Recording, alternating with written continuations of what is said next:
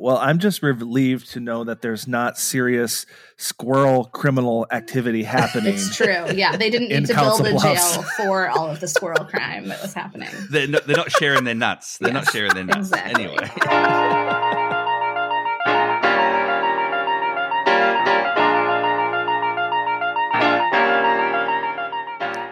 Do you love the outdoors? Do you love to travel? Do you love finding hidden treasures in towns all over the USA? Hi, I'm Joshua. And I'm Craig, and welcome to Treasures of Our Town, the podcast that takes you on a journey to explore the unique and charming towns scattered throughout the United States. Join us as we venture into some of the country's most intriguing destinations, uncovering hidden gems and local secrets along the way. On today's episode, Josh, we're chatting with a special guest. Her name is Megan, and she knows all the secrets of Iowa. Wow, I didn't know Iowa held so many secrets. Apparently it does. And looking at the show notes that she's updated, Josh, wow, we've got a lot to talk about. Oh my gosh, I'm so excited about this episode. Fun fact, Craig, I was born in Iowa.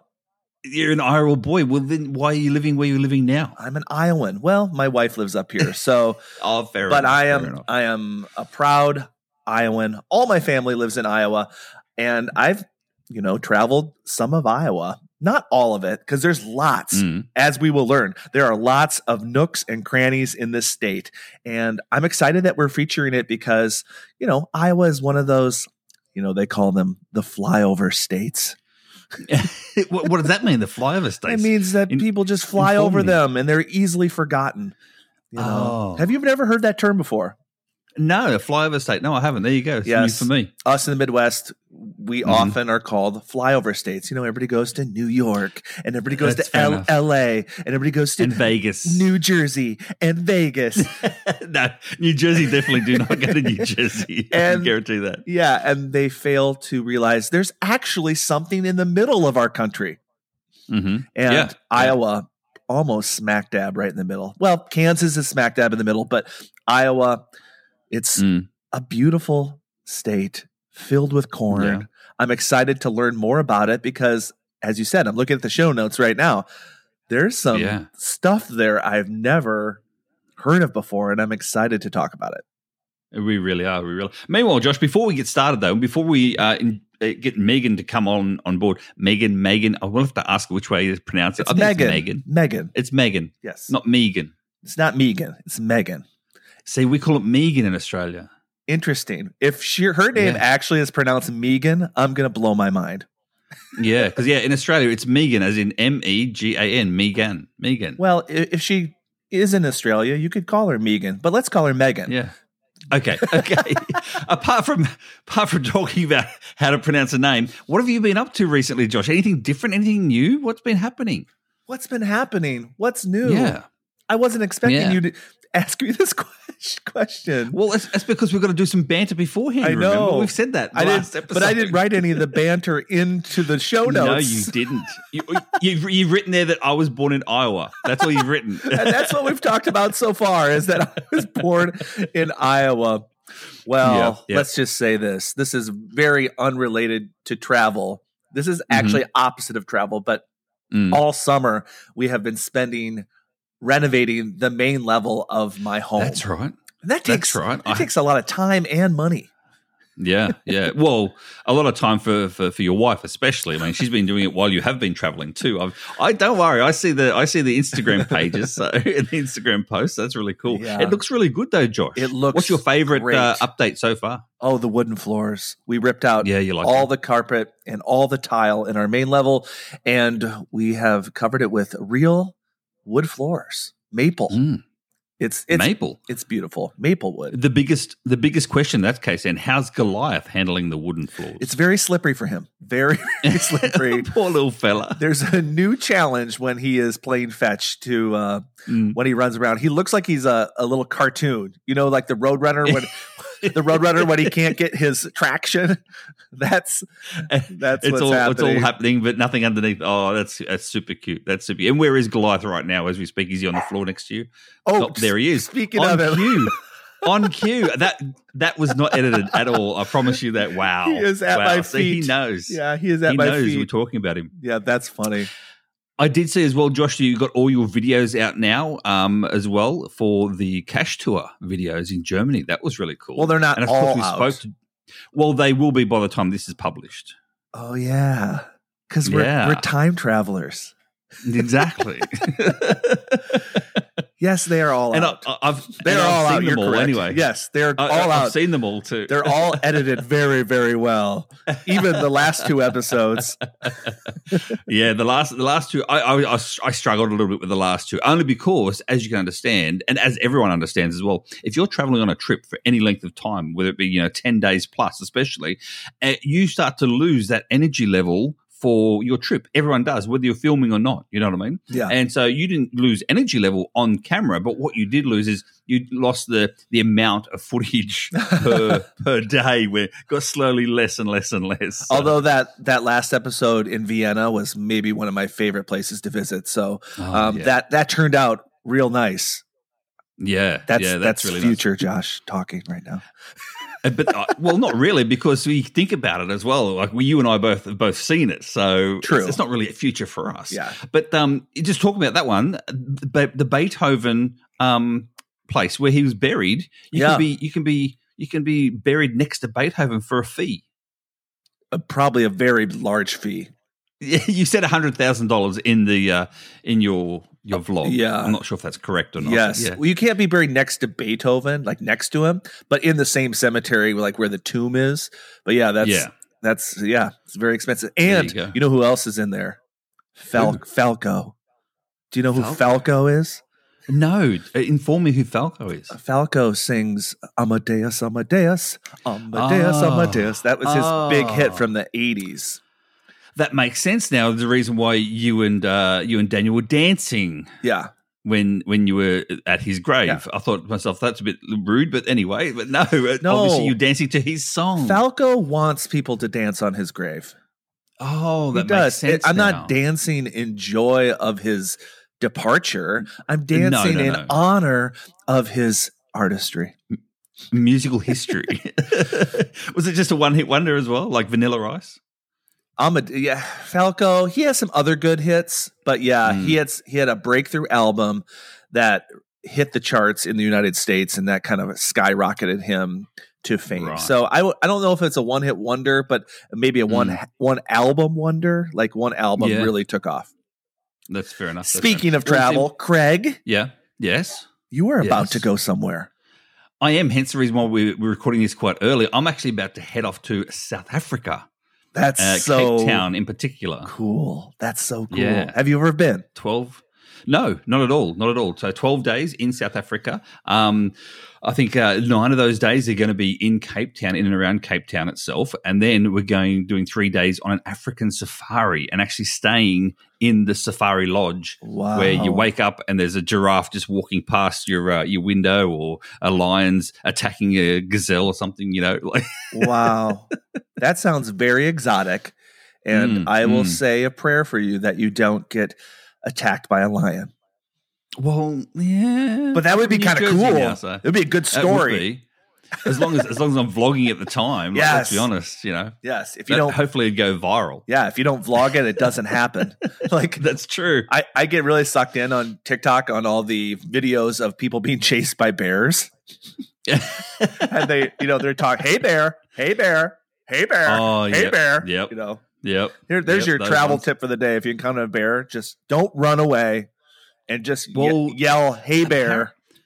Apparently there's the 3 different types of bears. There's 3 different types of things you have to do. I think it is. So the brown bear is different to the black bear is different to the grizzly bear, So maybe we should ask Canadians out there. Let us know if you're a Canadian out there, and they'd know more about the bears than anyone else, I'll be honest. Maybe we should do a whole episode about bears. Bears. It's not a bad idea. Bears, Beats, and Battlestar Galactica. What movie is that from? That's from actually from The Office. That's Dwight Schrute. I knew to be something with you. It's either television, movies, or a song. I watch too much TV. I'm a child of the 80s. You know what? Iowa. Should we get Megan on? We should get Megan on. And I just want to say before we get Megan on, I'm excited about this because speaking of movies and TV shows, do you know this quote? Is this heaven? No, it's Iowa. Do you know that quote? I don't really off the top of my head, but I'm thinking I've seen it or heard it in one of your actual old That's videos. Right. That's right. It's the video where my grandma came out of the corn. Do you remember? Yes. Oh, Field of Dreams. Yes, Field of Dreams. Yes. Field of Dreams. That's right. That's right. So that's the famous quote. The baseball player comes out of the corn. If you haven't seen Field of Dreams, you got to go do that. And he comes out. You haven't seen Field of Dreams. You're dreaming. Everyone's seen Field of Dreams. Well, Kevin Costner at his best. Yeah. And the baseball player comes out and he looks at Kevin Costner, who's a farmer in Iowa, and he goes, "Is this heaven?" He goes, "No, it's Iowa." And with that, let's talk about heaven. Let's talk about Iowa and welcome Megan. We are here with Megan Bannister from, I'm hoping I'm pronouncing this right, Olio? Yep. Yeah. Olio in Iowa. I found you on Instagram, and I'm just so excited to talk to you, Megan, because I love your Instagram profile. It checks all the boxes for me for things that I love. How are you doing this fine morning? I'm doing well. Yeah. And that's so kind. I'm excited to hear that. It's a fun place to be for sure. Awesome. Josh is going to tell you too. Firstly, before I start, is it Megan or Megan? Megan. It is Megan. See, of course, it's Megan. She's American. See, I was going because we spoke about this beforehand, and I said in Australia you would actually be called Megan. Yes. We pronounce Megan. So I'll say I'll refrain. It's Megan. It's Megan. That's fine. Well, Josh is going to tell you as well. What were you going to say, Josh? I was going to say, Megan, have you ever been to Australia? I have not, but I hear that y'all have so many big things. Well, that was one of the things from TikTok that people were like, okay, you have to go here, but next you have to go to Australia. Yeah, because they're called snakes and spiders and crocodiles. You know, they're the big things in Australia. Yeah, exactly. Yeah. No, it moved up the bucket list quite a bit, but no, I have not been. Nice. Well, you can reach back out to me if that's the case, and I can tell you all the best places to go and the big things that I've seen in Australia, even the big potato, Josh. But anyway, I digress. Let's get back to Iowa. Yes, of course. Let's get back to Secret Iowa, which is after this book is released, Megan, is not going to be a secret much longer, which is a great thing because I was actually born in Iowa. I have black and gold blood flowing through me. And now let's just get this clear right before we continue the interview any further. Are you a Hawkeye? Are you a Cyclone? Or are you a Panther?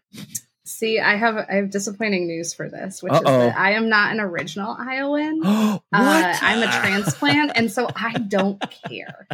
And I didn't go to any of them. No, so I went to Drake, which is in Iowa, but not very good with the sports. Okay. So I don't have an allegiance, which is always for colors only. Black and gold tends to be more of my leaning, but Iowa State game. I'm always like, I'm just here for the snacks. I don't care who wins. Okay. Well, we can continue to talk to you then because you did say that you prefer black and gold colors. Yeah. Okay. So Megan, you are, from my understanding, you are an author. You are a blogger. Is that right? Mm-hmm. And also, of course, you have a very awesome Instagram profile. Tell us a little bit about you and your interest. And, you've wrote a book about supper clubs, which I'm very interested in. I'm really curious. I mean, I've heard of supper clubs, but I really want to know what defines a supper club. How is it different from a restaurant, whatever. But Megan, just tell us a little bit about yourself and your background. Yeah. So like I said, I'm an Iowa transplant. So I moved here about, almost 15 years ago to go to college and then just never left. I really fell in love with Des Moines, which is where I'm based now, and just kind of loved the size of the city, how easy it was to do things and get involved, and was really surprised that there was so much to do. And so have a traditional journalism background, but kind of started writing about things I was doing in Iowa and road trips I was taking just from a purely for fun perspective of none of my family lived here. I wanted to share kind of my new state and what I was doing. And it's just kind of evolved from there. So I've been a freelance writer. I've worked, in marketing. I've done kind of all the things, but now get to do this full time, which is really, really fun. So, And then, it's led to, I have a blog where I write about a lot of the places I visit, particularly like the weird and wacky spots. And then it has led to 2 books, which has been a really fun adventure as well. I did see those 2 books itself, but another important question for me is Olio in Iowa. Where does Olio come from? Yeah. So in addition to being Italian for olive oil, which is not the root, but people ask about that one sometimes too. So Olio means like a serendipitous mixture of things, and so that was kind of what I like to find when I travel. And it just sonically sounded really nice with Iowa as well. So that's kind of how we ended up there, and it's just stuck after all that time. Wow. There I you love go. that. So it's not olive oil. Not olive oil. No, I am very Italian, but not. One of my friends was teasing me the other week. She's like, at some point you should go to Italy and do like an olive oil, like specific spinoff. And I was like, that just might be an idea. That could be fun. Very true. Very true. Mm-hmm. So we are very excited to talk to you because this podcast is all about some of those hidden locations that not everybody always thinks of. And this, I believe, being a Iowan born person, I believe Iowa is one of those places that people often don't think about to travel to and to visit. So I'm just so excited. I saw the show notes and I've traveled through Iowa quite a bit, and there's so many things on your list here that I have never even heard of before. So I'm really excited. I'm excited. So, but let's first talk. You've written 2 books. The first book you've written is about supper clubs, not only supper clubs, but Iowa supper clubs. So my question, first of all, is like, what actually defines a supper club? Sure. So that was kind of the like root question of that project, which I think is really funny because there's not really one definition. It kind of depends on who you talk to and geographically where you are. And we were actually, when I was working on it, at dinner with some friends, and one of them is clerking for a judge. And he was like, it kind of sounds like the Supreme Court decision on pornography, where you can't define it, but you know it when you see it. And I was like, actually, that's 100% correct. That is it. So they are kind of like ephemeral. So a lot of them I like to usually describe to people as like kind of your classic steakhouses. You're going to walk in and there's going to be like wood paneling, usually like no windows, really low lighting. They're going to have like a classic bar area where you can get like your old fashions or lemon drops, kind of those classic like steakhouse cocktails. A lot of them are very meat heavy. So you'll have, prime rib and tenderloins and, rack of rib in Iowa. In Wisconsin, a lot more of them do like the fish fry because a lot of them are on lakes and things like that. Iowa and Minnesota, you'll find more of the like pork and beef products. You'll find, relish trays. So that like crudité spread that you might remember from like a Sunday lunch type situation with your cheese spreads and your like pickled meats and pickled herring and that kind of thing. And then some of those ice cream drinks, like your grasshoppers, your pink squirrels, that kind of a thing. So kind of classic steakhouse. A lot of them also have some sort of a tie to either prohibition or like mob activity or like gambling, some of those kind of more nefarious things. And so they're called clubs because a lot of them started as key clubs. And so you would have a membership to go to this restaurant essentially where you could drink. And so in Iowa, one of the things I learned when I was researching for this book was that we didn't get liquor by the drink until really late after Prohibition. And so it was like 1967, I believe, before in Iowa you could go and order a drink with your dinner. And so a lot of these places sprung up because, you were going out to a nice dinner. You wanted to have your, lemon drop, your vodka soda with dinner. And so you would essentially pay to have your bottle of vodka live on the shelf at your favorite restaurant. And then they could pour it for you because they weren't selling it to you. It was your vodka. And that's kind of how they got around it. So that explains a lot of the no windows, a lot of the kind of out of the way locations for some of them. But yeah, it was a ton of fun to work on. And so the book is kind of the beginning part is what is a supper club? What are some of those traits and things that you can expect to find? There's a pretty big section about ones that are closed that no longer exist. Back in the day, like 40s to 60s kind of era, pretty much every tiny town in Iowa had one. Lots of rural highways, byways, kind of those were where you would find them. There's obviously a lot less of those now. And so then the back half is 10 that are still open that you can go visit and eat at today. And it came out August 2020, which was not excellent time for a book about atmospheric dining. But all of them except for one is still open. So that is really, really fun. That's really cool. And of course, Josh, just to let you know as well, all these links are in the show notes. Yes. Well, I don't know about you, Craig, but now just as she was describing some of that food, my mouth was already watering. Well, I want to visit a supper club in Iowa. Well, we're recording this as well just before lunchtime. Like, you know, this is true. Well, lunchtime for me anyway. I'm on the East Coast. And so, yeah, I'm getting home. When I think of supper, Josh, the word supper as well, I do think of an old-fashioned name. Like supper is very old-fashioned name. Mm-hmm. And so, yeah, I do think of that thing as well, Megan, as well as that, you know, the guys with the old-fashioned hats that come in and have to take their hats off as they walk through the door, which boys don't do these days. You know what I mean? Like that sort of style. They dress up to go out for dinner. Yeah. You know, they actually get dressed up to go for dinner. So that's what I think when I think of the word supper. So, yeah, I like it. Yeah. So it sounds to me, Megan, that the definition of a supper club, there really isn't one, but you just know one. You know one when you see one. Yep, for sure. Exactly. For sure. And they're not really clubs anymore. Would you say most supper clubs are just have become restaurants, basically? Yeah. So there's none that I know of that are still like membership only based. They are pretty much, I like to tell people too, they're kind of like Cheers, where like you'll go in and it's like everybody knows everybody. Like they have their very staunch regulars. Most of them don't take reservations unless you have like a really, really large party. And so some of them, there's one up in Mason City that's been there for more than 100 years, owned by the same family. They start forming a line at 3:30 typically. On the weekends, they don't open till 5, but people will wait in line and drive down from the Twin Cities to eat there. And they have that's why they have the bars, because then, you know, you put your name on the list and you get a drink and you know, get some onion rings and hang out for an hour or two and wait for your table. So it is kind of about that like leisurely dining experience too, which I think we're not as used to anymore. I think I've been to some supper clubs before. And the one I'm thinking of that I really love is you walk in and what you see first is a display case just filled with raw meat. That does sound right.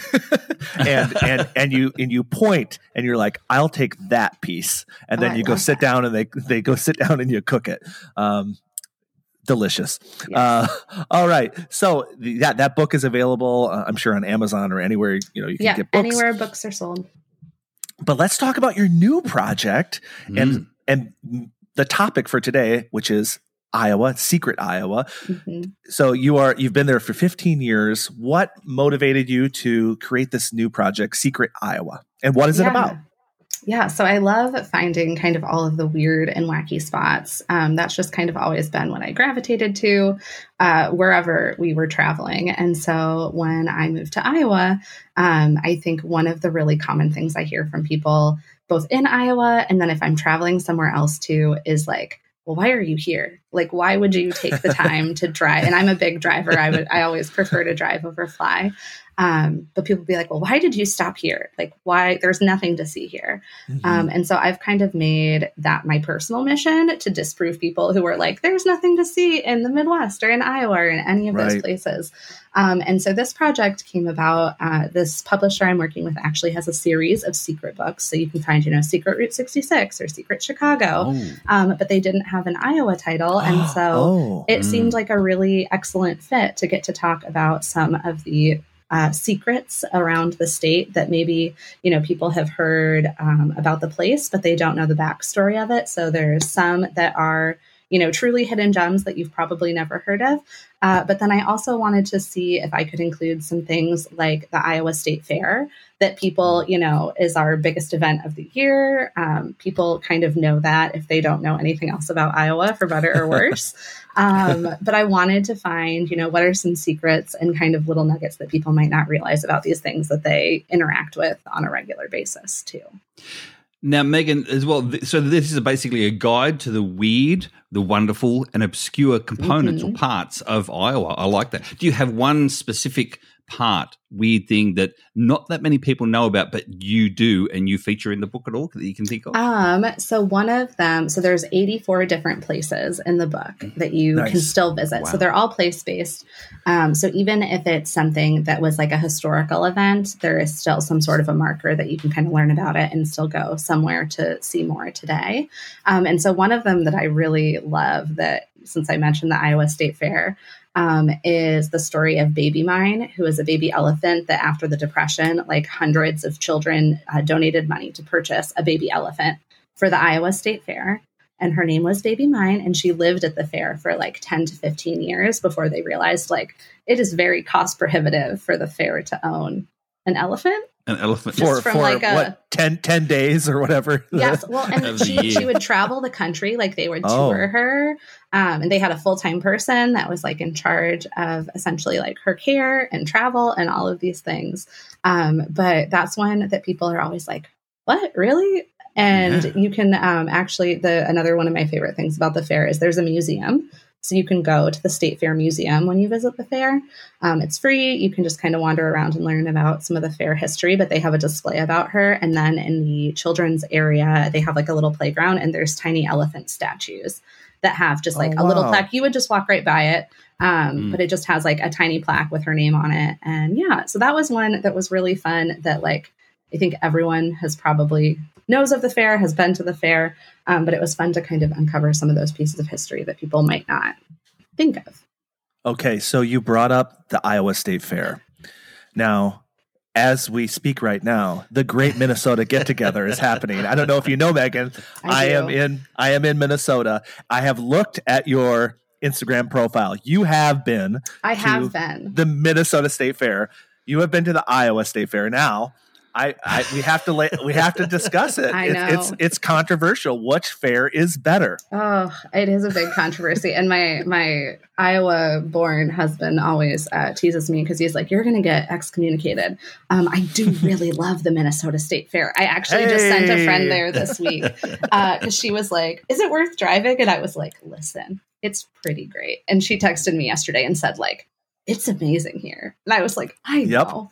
It's magical. The Minnesota State Fair is really great. I do think both of them have things that I love. I do love the diversity of food at the Minnesota State Fair. Like there is lots of very different stuff that we just do not have. So I love that. But it's been, probably 5 or 6 years since I've been. So I need to make a return trip at some point. I have been to the Iowa State Fair when I was a child. It feels much more, I feel like the Iowa State Fair is much more connected to its rural roots. Yes. Where the Minnesota State Fair is in the city. Of course, we have all the barns and we have the big pigs and all that stuff, but it's Iowa's more what you would maybe think of if you were to draw a cartoon of what a state fair should look like. Yes. But the Minnesota State Fair is very dynamic. It just has a lot to offer. So for sure. All right. So, gosh, Megan, we have a whole list of things here. We do. Of few things. Your top. I see here your top 10 locations, and you have 84 in the book. So this is like an exclusive, Craig. Like the book hasn't even come out yet. Well, she is going to reveal. It will by the time this is published. This is true. When's the book being published? September 15th. It'll be out. September 18th. This is released September 18th. Perfect timing. This is the book launch podcast of That's right. Secret Iowa, and I'm very proud of that. But there's 84 locations in the book. Megan, you have a list here of your top 10 locations in Iowa. Now, is this, this is subjective, right? But is this your top 10, your favorite, or are you just cherry picking out of the 84? This is my cherry picked list from the 84. Okay. And I tried not to include things that I thought we might talk about otherwise. So this is like a good smattering, but I also tried, and when I was working on the book too, I tried to be really intentional about making sure that they are like geographically diverse. As well as like diverse in terms of like, they're not all museums. They're not all like things that you pull off to the side of the road for 5 seconds and then keep driving, like to try to just make it be a little bit more, I live in Des Moines. I live in central Iowa. I spend a lot of time here. I could have easily put 10 to 12 things about that, but I wanted to make sure that we kind of shared the love across the state. Well, these locations they fit the bill. They must be pretty secret because I have not heard of many of them, but maybe I'm going to back up a little bit because there's some major things in Iowa that, people that are listening to this around the country or around the world may not realize. And I'm just going to bring up the first thing. We're kind of, I don't know if you're familiar with geocaching, Megan. Yeah. Okay. You are familiar with geocaching. I am. Yes. Yeah. Have you ever done it before? I have. Yes. Yes. Well, one of the reasons we love obscure places is because people often hide geocaches at these locations that people are proud of, that they want to bring people to. And one of the places that geocaching brought me was the future home of James T. Kirk from Star Trek. Yes. The future home. It's so funny. The future home of James T. Kirk, which I believe he's going to be born, 21 something. 22, 28. I believe is the year. That's really good. March 22nd, 2228, they have decided is the future birth of Captain James T. Kirk from Star Trek. Yeah. So this is in Riverside, Iowa. I believe in one of the episodes, I believe in Star Trek 4, he references that he is from Iowa. And do you know the history of why the city decided that would be the home? So one of the Riverside City Council members, he is a big Star Trek fan. His name's Steve Miller.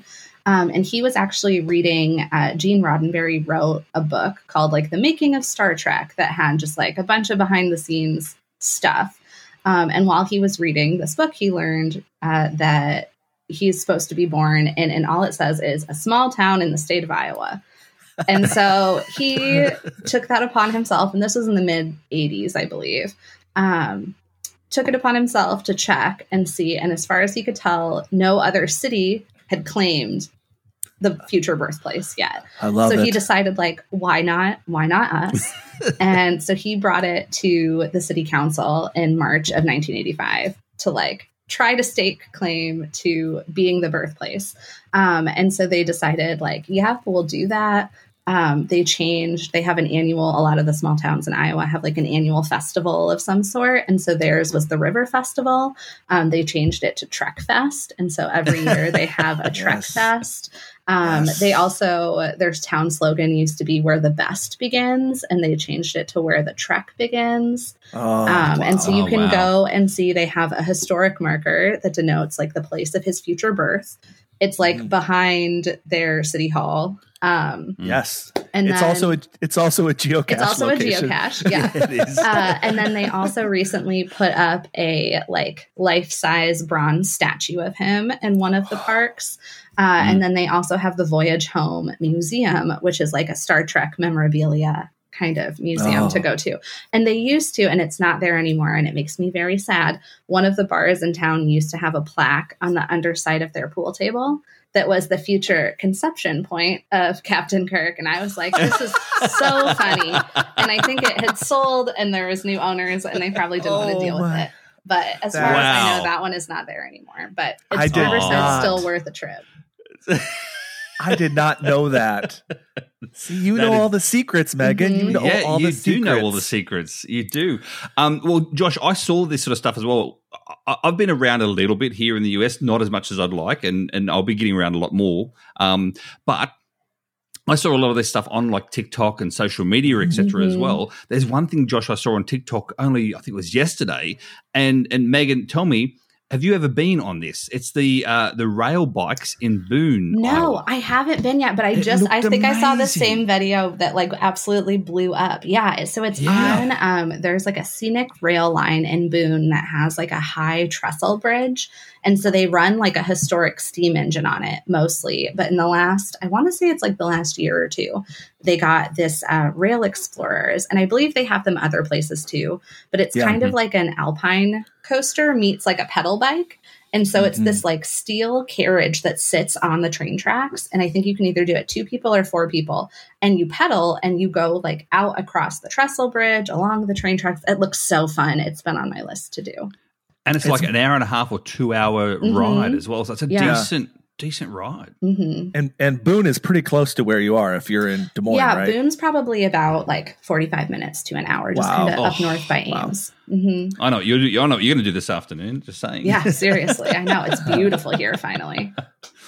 So let's talk about a couple of other very famous locations. I don't even have this on my notes, but we did bring it up before we were talking to you, and that is the Field of Dreams in Dyersville, Iowa, which is in northeast Iowa.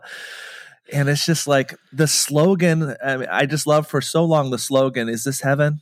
No, it's Iowa." Like what a great slogan for Iowa. I know Iowa latched onto that. I'm sure you've been to the Field of Dreams. Yeah, a few times. So we this changed a lot over the last probably 10 years, which has been really fun to watch. And so for the anniversary of the movie, I think it must have been 20th. We went and they did like a charity baseball game with some of the actors from the movie, and they showed the movie on the field, which is something they do every year. And they also do really fun like ghost player games where you can go and watch, and they actually have all the players come out of the cornfield in the late summer like they do in the movie. Cool. Because very much like the movie, there was not a baseball field there. And so they built one for the movie.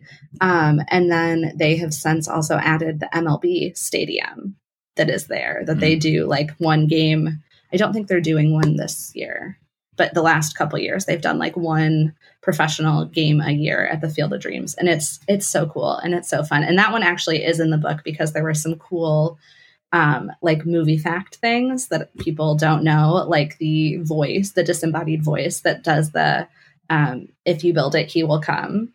Is completely uncredited, and the director and producer said like he will not ever tell anyone who it is. Oh wow.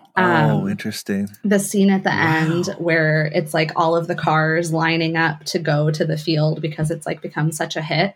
They actually, because of when it was filmed, like that's not CGI, that is actually all of the rural highways in town being filled with cars, and they had to recruit like everybody from the surrounding communities and like broadcast over the local radio frequency so that people knew like turn your lights on now, move, like it's just some really really fun interesting stuff. But yeah, it's such a cool, even if there's not an event going on, they recently in the last couple of years have opened up the farmhouse too, so you can like rent the farmhouse as an Airbnb and kind of get the full experience. But yeah, it's a really really cool spot. That's really nice. Before we get into the top 10, Josh, because we've got to move it along. There's a lot to get through. This episode can be longer. Come on, Craig. This is so interesting. Megan, I'll try and be the timekeeper of the two of us. No, I don't care if this episode's 2 hours. You know, Josh is the voice, and I'm the timekeeper. This is released every other week, so we could release one half. Like 1 week, and I'm sorry. Now he's going. Craig's the producer. I want to know. We're talking about the supper club before as well. I want to know about the food and the food in Iowa itself as well. Yes. So, in terms of what Iowa food can you get only normally in Iowa? You said it's a lot of beef products and a lot of pig products at the actual fair, but what other food is specific to Iowa? Yeah, I would say definitely pork products. So like your pork chops, your tenderloins. Every year they do like a best tenderloin in the state. And it's, when I say tenderloin, it's like the really thin kind of like breaded fried patty. So it'll be like the size of the plate with like a normal size bun typically. So that's and a tenderloin is pork, right? Yes. Fried pork tenderloin. Yep. And then like kind of like schnitzel, which I was like, oh yeah, that makes sense. Pork chops, sweet corn, especially in the summer, is a big one. We were actually just out for dinner last night, and the restaurant we were at had sweet corn ice cream, which was a fun, put it in everything. Sweet corn ice cream, like soft serve, cocktails, you name it. So big on our corn. And then the dessert thing that I always mention, because it's one of our family favorites, is scotcheroos, which is like a Rice Krispie peanut butter bottom with like a layer of like chocolate fudge on top. It's like a bar. It's so good. Mm-hmm. But like dense Craig. Rice Krispie, not like pull apart marshmallow Rice Krispie. Yeah. And they're like up in the upper Midwest. They're in all the gas stations. A good Quick Trip or Quick Star will have those. Yes. They're so good. They're so tasty. But yeah, those are the real big. I'm trying to think if there's any other ones that I'm missing. But yeah, those are kind of the quintessential things. I need to ask you about this. This is a hidden secret of Iowa. So, everybody that is connected to Iowa is usually connected to some small town, right? Mm-hmm. You always, whenever anybody's from Iowa, I'm like, where are you from? And if you're from Iowa, you know some of these small towns. You're like, oh, I know exactly where that is. That's near Waverly, or they always pick the slightly bigger town. Slightly bigger small town. Yes, for sure. Yeah. And so much of my family, they're from Clarksville, Iowa. Oh, sure. Are you familiar with Clarksville? Yep. So Clarksville kind of got attention because I believe 5 years ago, it was the home of the American Idol winner, Maddie Poppy. That is right. Which is so cool. We were so proud. But in that little town is a little dive bar called Pete and Shorty's. Do you know about Pete and Shorty's? I do not. Oh my gosh, I know a secret, Craig, that Megan doesn't know. And yet she's the secret author of the book. So okay, go ahead, Josh. Go ahead. Now. So you said, you just brought up tenderloins. They had great tenderloins there. Everybody says, oh, it's the best tenderloin in the state. But Pete and Shorty's was actually, the name of Pete and Shorty's was sort of, I don't know if there's any legal relationship, but the person that owns Hooters throughout the United States bought the name Pete and Shorty's, and they have an official chain location in Florida and in Vegas. So if you go to the Tampa location or the Vegas location, on the wall, of course, it's all about Iowa, and it's all about this small town called Pete and Shorty's. But it's just a little dive bar, but they've captured the name Pete and Shorty's. And my grandparents, of course, were friends with Pete and Shorty, which are two men. I was curious if you knew anything about Pete and Shorty's. I don't, but now I need to get up there. Yeah, you've got Pete and Shorty's. You got the rail trail, like the rail bike, all this stuff. All these things. You can do a second book. A second book. Truly, I know that was honestly the hardest part, was like narrowing down like what makes the cut and like what is a good enough secret. Because I feel like I kept having to ask like family and friends who like grew up here or have lived here for longer, because I feel like I know about more weird things than the average person. And so I was like, this isn't a good enough secret. And my partner was like, I really think that it's probably fine. Like, I think you're overthinking it. But yeah, no, there's 84 secrets. Yeah. Yeah. Should we get to the top 10, Josh? Or you want to ask another question? You want to go off further? Let's talk. I just want to go high level before we go weird. Okay. Because some of these are weird. People need to know that the American Gothic house from the famous American Gothic painting, which is hanging in the Chicago Institute of Art. You know what I'm talking about, Craig? I do now. It's the man with the pitchfork. And the one I've seen. You and Reese actually reproduced it at one time. Yes, see? Yes. I know these things. Yes. He watches my videos. Which is, it's the farmer and his daughter. Everybody thinks it's the wife, but it's a farmer and a daughter. And that was the house that painting was based off of is in, is it Carroll? Eldon, Iowa. Eldon. Okay. Thank you. Megan, have you been, I'm sure you've been there. Do you have any thoughts about times. It? Yeah. So it is one of like the most iconic Iowa places for sure. And is one of the, I think it still is. It used to be the most parodied piece of art of all time.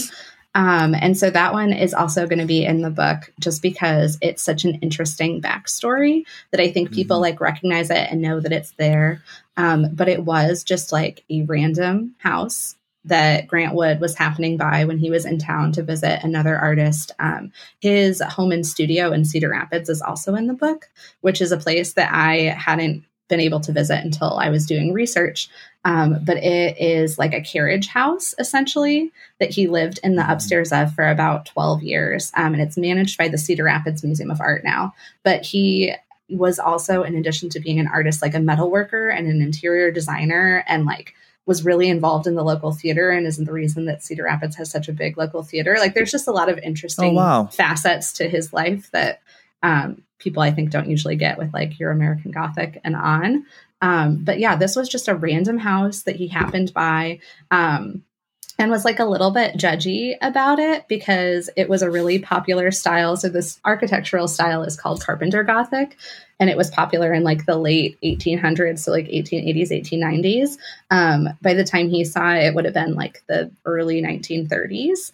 And he was like, basically like, ugh, who lives here, essentially, and had told someone that it was probably American Gothic people.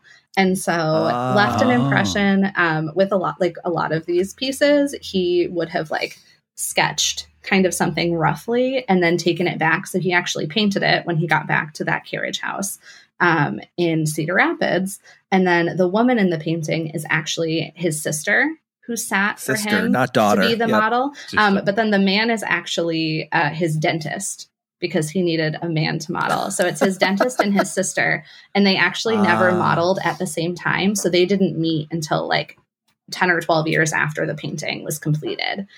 So he did a lot of his work that way. And then, it is part of the collection of the Art Institute of Chicago. And he actually entered it in, they had like a competition for American art every year, and he entered it and won bronze, which included a $300 cash prize.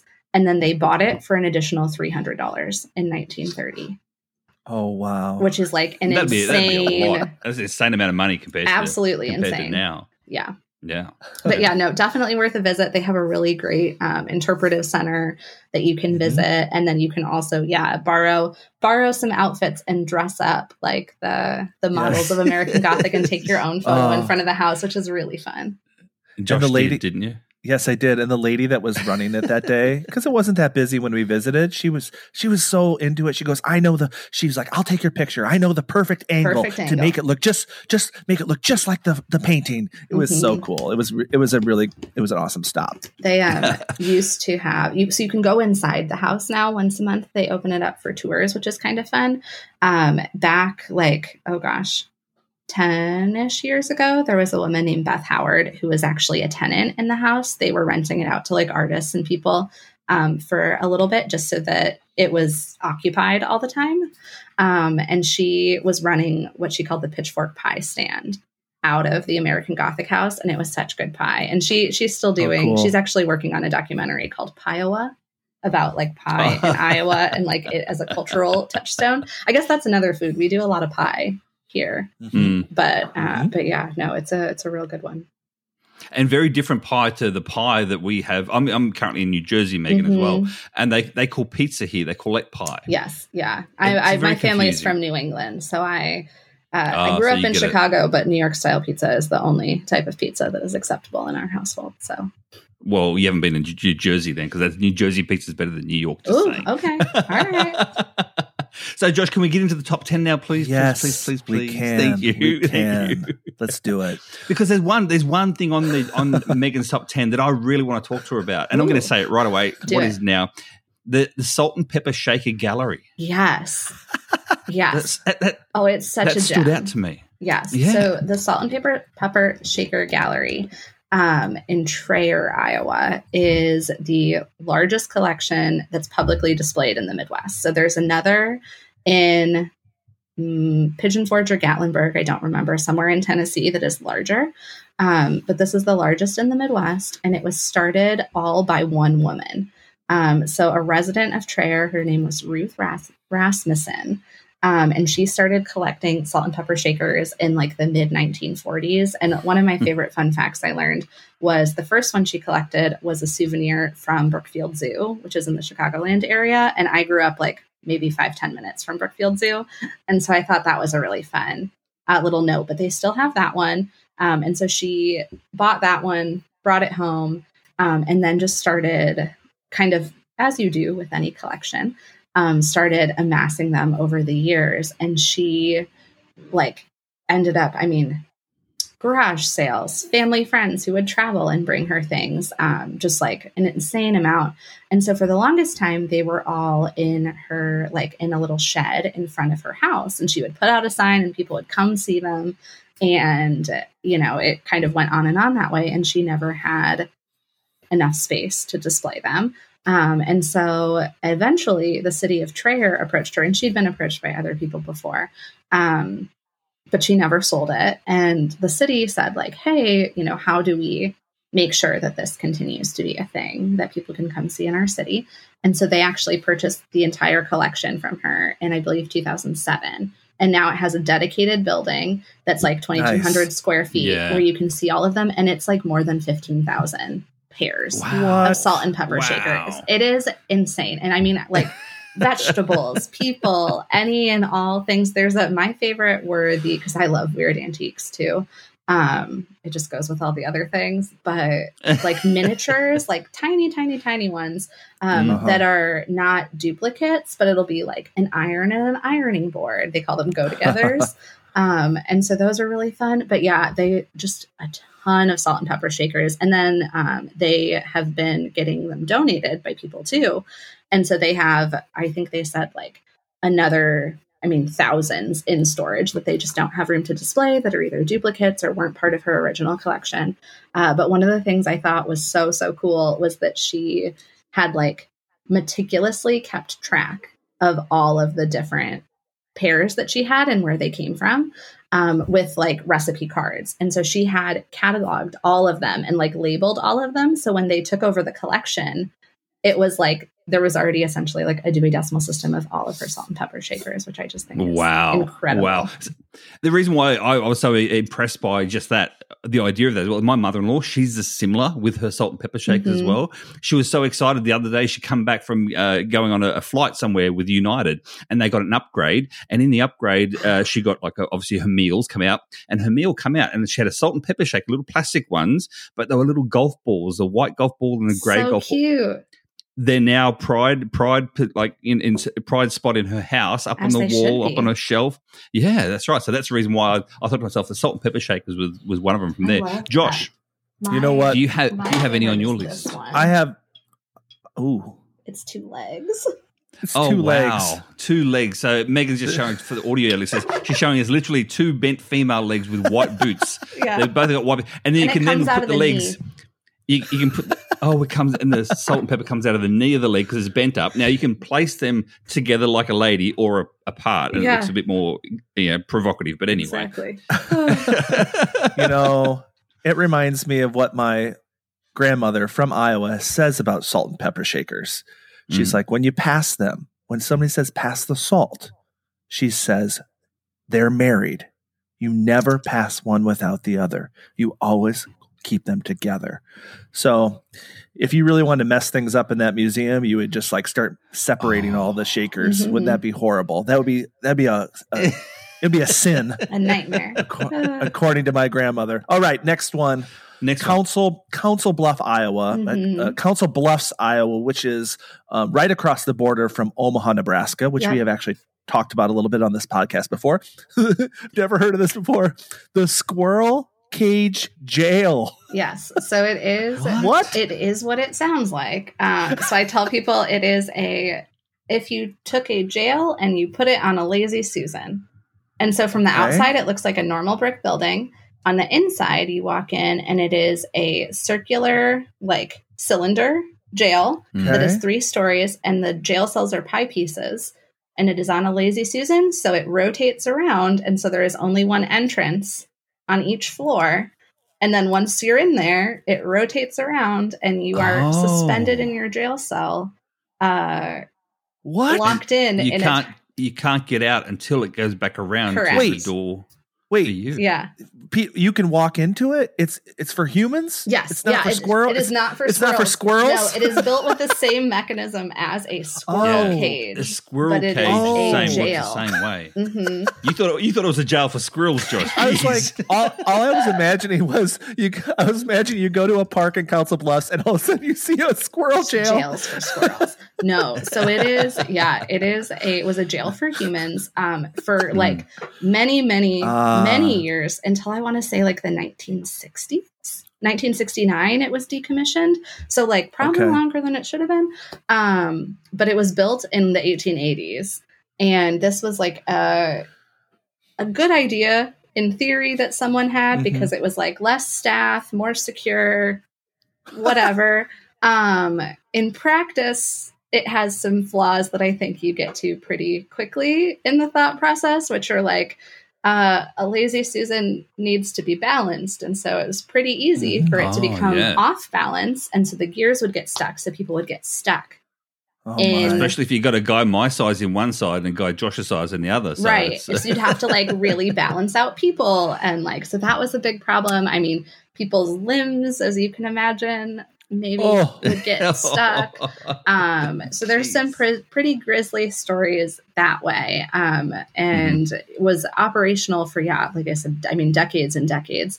It's currently one of the only remaining ones. So there was one, I believe, in Missouri and one in Indiana. This is the only one that was 3 stories. I think those ones were like 1 or 2 stories. But yeah, a really weird and interesting piece of history. And today it's a museum. So you can go and see it and walk in. They do a ton of like paranormal investigation stuff, as you can imagine. It's a little spooky. But yeah, it's just a really unique, interesting thing that like from the outside, and it's kind of set back from the street, like in downtown. So like, unless you know it's there, you're going to walk by it every day and have no idea that it's a... So unless there's a geocache there, or unless there you could be, or you get Megan's book, that's the only way you're actually going to know. So either if you're not a geocache, you got to go out and buy Megan's book. You say that's all. And if you are a geocacher, buy Megan's book and place a cache there for other geocaches. There you go. Yep. Well, I'm just relieved to know that there's not serious squirrel criminal activity happening. It's true. Yeah, they didn't need to build a jail for all of the squirrel crime that was happening. They're not sharing their nuts. They're not sharing their nuts. Exactly. Anyway. We digress. My next one, Josh, is Snake Alley in Burlington. Snake Alley. Being from Australia, I enjoy the snake or two. So is it really about the snakes? So there are no actual snakes. So it is named because of the shape of the street. So it was named by Ripley's, believe it or not, as the crookedest street in America. And so it technically has tighter turns than Fremont Street in San Francisco. And because I've been to San Francisco and I've been up that street. Yeah. So it is a like brick lined. It has. Well, let me see if I can remember. 5 half curves and 2 quarter curves, and so you can actually still drive on it. In the good weather, in the winter you cannot. But in the good weather, going down, and it essentially connects like the upper kind of nice home neighborhood of Burlington to the downtown area. But yeah, it was modeled off of like vineyard paths in Europe. They wanted it to look really like upscale. And so built this, what has been called Snake Alley, because it looks like a and here I was snake. thinking that it'd be a little taste of home for me, but no, not so much. They do have filled with snakes. Yeah, they do have every year a uphill bike race. That is part of the course, is biking up. And it's brick like lined. So I can only imagine how tricky and slippery that is. Oh my gosh, Megan, that reminds me of Ragbri. Ragbri.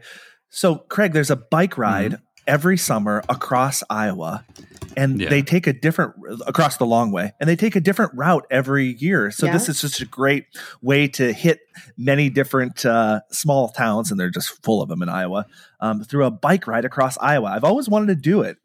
Have you experienced Ragbri? I have. So this was actually the 50th year of Ragbri this past year. Really? It's always the last week in July.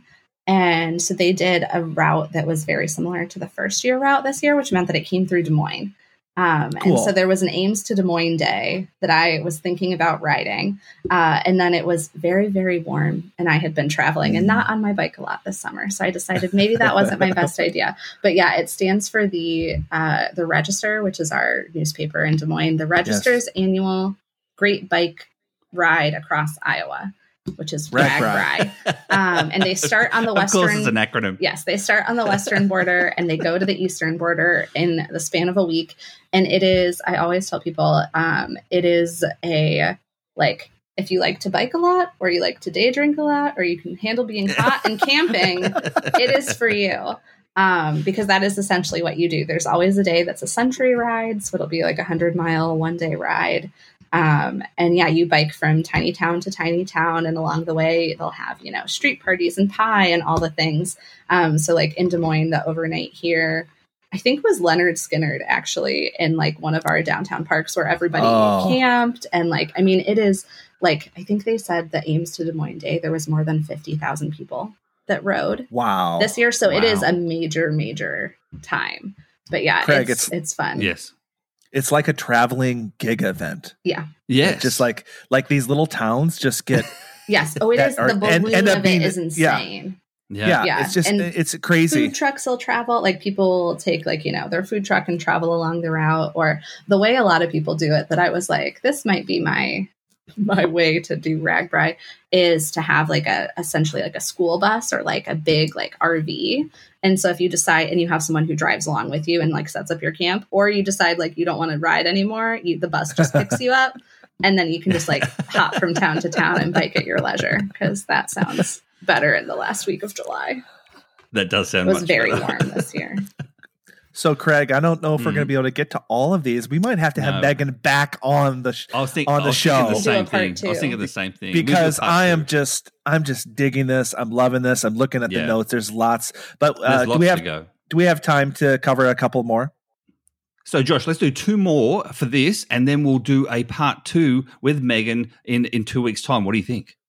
That sounds like a great idea. I love it. Awesome. Well, you pick one more. What's on your list, Josh? What's on your list? The Cardiff Giant in Fort Dodge, Iowa. What is a Cardiff Giant? So it is named for Cardiff, New York. But the Cardiff Giant was essentially, he is like a famous hoax. And this is actually a reproduction of him. So there was a man in the like 1860s who was visiting his sister in Iowa. His name was George Hull. And it was the time when there was like lots of like revivalist preaching and some of the like things that people were talking about, kind of that age of like early circus, a lot of the like paranormal things like seances that people were doing. And so one of the things that people were talking extensively about was giants. And so he visited Fort Dodge, saw this revivalist preacher speak, and was like, man, this guy is making a ton of money. I want to like, number one, expose this, but also figure out how to capitalize on it. And so he decided, he was in Fort Dodge, and one of the main exports of Fort Dodge at the time was gypsum, which is like a limestone rock. But it's like very sandy looking and has like this beautiful blue veining in it that he thought like, oh, this could look like skin. And so he got a piece of the stone, mined and quarried. And he had a artist, I believe out of Chicago at the time, carve a fake giant out of the stone that he was going to discover on accident as a petrified giant. And so he had this giant sculpture created, had it shipped to New York, and they buried it in a field. And then he paid some guys who were helping a farmer like dig a well to find it and be like, look at this great discovery. And so it was, I mean, it worked. He was making boatloads of money, charging people like $1 a piece to come see this archaeological find. There's a Mark Twain article. There's a couple actually Mark Twain articles and maybe even a short story about it. P.T. Barnum wanted to buy it from him, and he was like, absolutely not. So P.T. Barnum created his own fake version of it that you can still see somewhere. The original one is still in New York. I believe it's in Cooperstown at a museum. But because of the connection to Fort Dodge and the fact that like the stone originally came from there, it's always been a part of the local history there. And so they actually had a local artist get some gypsum and create a reproduction of the reproduction, the fake, to have their own, the fake of the fake, to have their own version of it. And so you can go see that in Fort Dodge at the Fort Dodge Museum.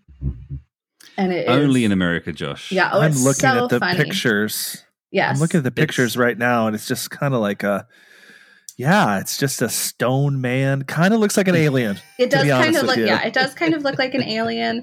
They have added a leaf for modesty. I see that. Which is very funny because he is, but it's, and some of the historical pictures too are like a real hoot of them like discovering it. And oh my gosh. So that's one that is like some fun folklore for and sure. the actors as well, they'll be acting the whole time like, oh, what is this? What is like, this? Oh, yeah.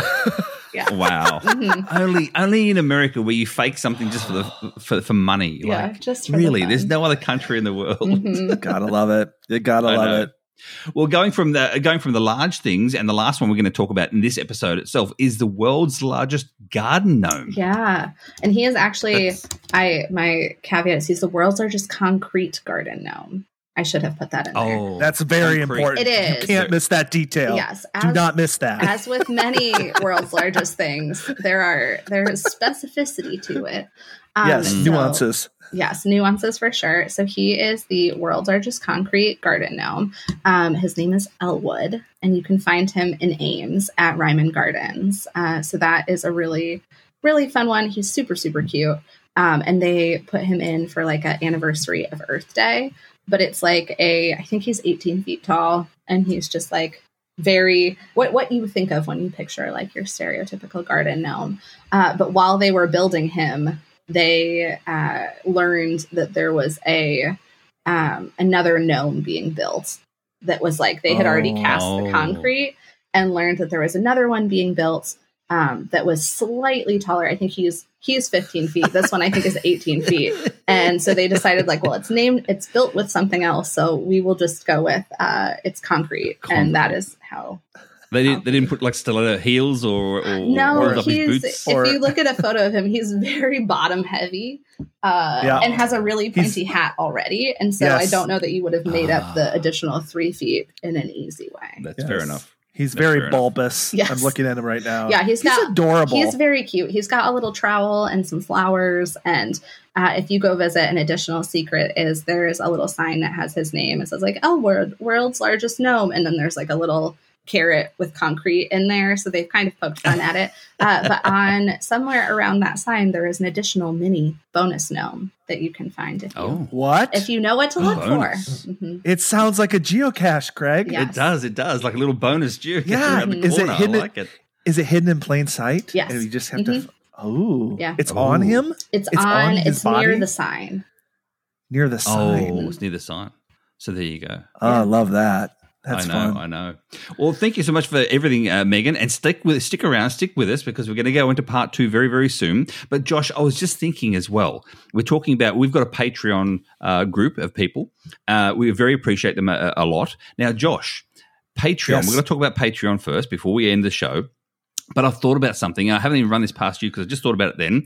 For any new Patreons, or for any of our Patreons itself, as of the end of the part 2 of this.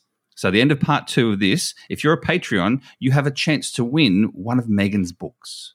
Hey-o. There you go. So end of part 2. So if you're listening to this is part 1. Okay. Get in now. Make sure you become a Patreon because you've got 2 weeks before the draw for one of Megan's books. So there you go. What else can we say about Patreon, Josh? We really appreciate your support of our podcast. By supporting us, you'll help us create even better content, having awesome shows like this one with Megan. And I'm just going to say it, Craig, this might be my favorite show so far. I'm really loving it. That's because you're an Iowan. Yeah, but I'm just amazed. It's the spirit of this podcast is like there's so many things that I didn't even know. And I know quite a bit about Iowa, which is pretty awesome. So to keep this going, please consider joining our Patreon at patreon.com/treasures of our town. Yes, and so obviously next episode, Josh, is part 2 of this one here right now. And so how can people find us as well? Well, of course, they can find us at Treasures of Our Town Podcast at gmail.com, or you can follow us on Facebook, Instagram, Twitter, and YouTube. So, Megan, thank you so much for being on our show. I've really enjoyed our conversation, and please go out and get Megan's book, Secret Iowa. You can get it, I'm sure, on your website or Amazon or wherever books are sold. I know I'm going to get one for myself, and I'm going to I'm going to buy a couple more for my Iowan family as well, because they're going to read through it. Grandma's going to read through it. She's going to be like, oh my gosh, I never knew that existed. And you know why she didn't know? Because it was a secret, but it's a secret no more because Megan has revealed it. Spoiler alert. So that's it for our show today, guys. Please subscribe, rate, and review on your favorite podcasting app. And as always, Josh, may your travels lead you to the most unexpected and amazing hidden gems around the world. See you next time. Bye. Bye-bye.